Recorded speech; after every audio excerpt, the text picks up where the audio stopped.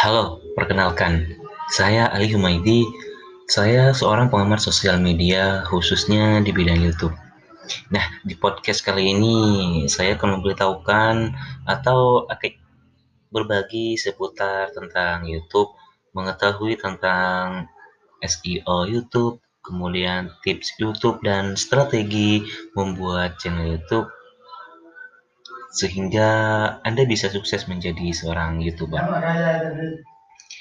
Nah, pertama sebelum kita memulai menjadi seorang YouTuber, mungkin Anda ingin menjadi YouTuber, tapi Anda tidak tahu cara menjadi YouTuber, atau Anda tidak tahu cara atau peralatan apa saja yang dibutuhkan untuk menjadi seorang YouTuber pemula.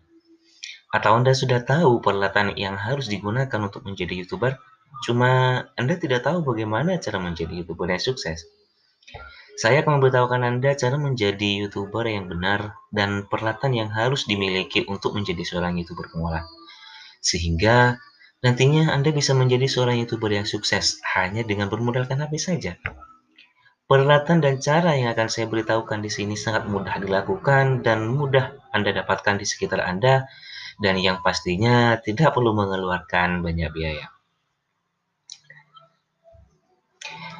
Nah, sebelum menjadi seorang YouTuber ada persiapan-persiapan yang harus Anda lakukan. Yang pertama, persiapan yang harus Anda lakukan untuk menjadi seorang YouTuber adalah memiliki niat yang ulet untuk menjadi YouTuber. Apa niat yang ulet itu? Seperti apa niatnya? Anda harus berniat dalam hati Anda bahwa Anda ingin menjadi seorang YouTuber.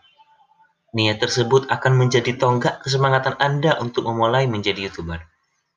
Menjadi seorang YouTuber tidak cukup hanya membuat konten dan berkeinginan menjadi YouTuber sukses.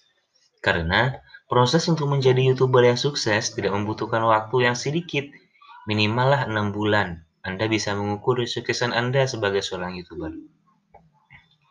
Tanpa niat yang ulet, Anda akan bermalas-malasan membuat konten YouTube dan akan membuat konten YouTube Anda abal-abal alias tidak berguna dan pada akhirnya Anda akan menyerah menjadi YouTuber.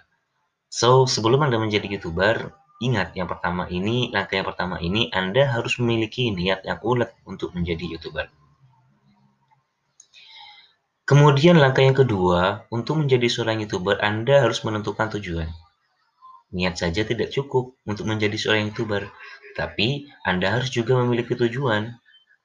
Tujuan tersebut akan menjadi perihal penting yang wajib Anda lakukan untuk menjadi seorang YouTuber pemula, agar nantinya Anda tidak menyesal di kemudian hari. Tujuan yang jelas menjadi seorang YouTuber akan mendorong Anda untuk selalu kreatif, inovatif, dan membuat karya konten yang berkualitas. Tanpa menentukan tujuan, Anda tidak akan pernah mencapai kesuksesan menjadi YouTuber.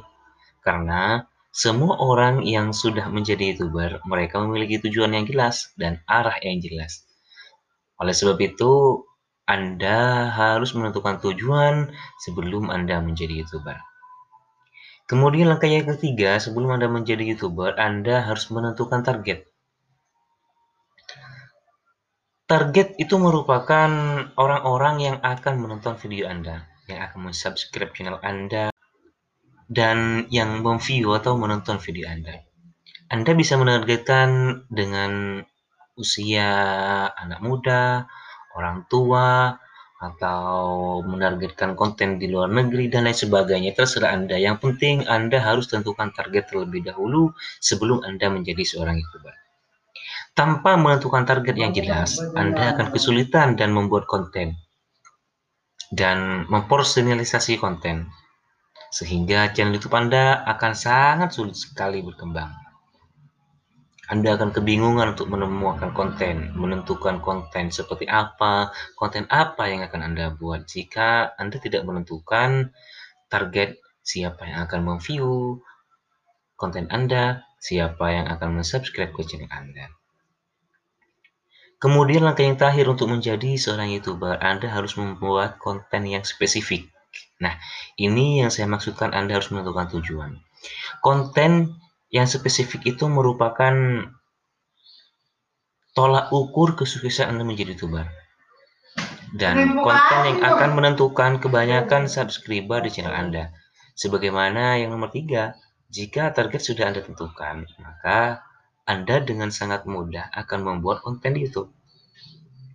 Tanpa konten yang spesifik, channel YouTube Anda akan ngawur. Kalau tripod ini sebenarnya tidak wajib Anda gunakan, tetapi kalau Anda menggunakan membuat konten tentang edukasi dan lain sebagainya, Anda pasti membutuhkan tripod ini, terutama pada bagian film atau film-film pendek, sinematik, misalkan Anda wajib menggunakan tripod.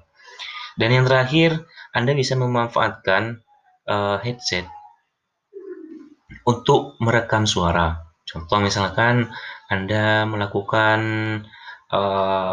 pembicaraan atau melakukan presentasi, maka Anda harus menggunakan mic eksternal. Nah, untuk YouTuber pemula, Anda bisa memanfaatkan segala sesuatu yang ada di sekitar Anda. Ya, contohnya Anda bisa menggunakan headset dari bawaan HP Anda. Dan yang paling terakhir, Anda harus menggunakan aplikasi.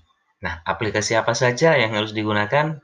Tunggu podcast saya berikutnya. Aplikasi wajib YouTuber pemula saya akan posting pada podcast berikutnya.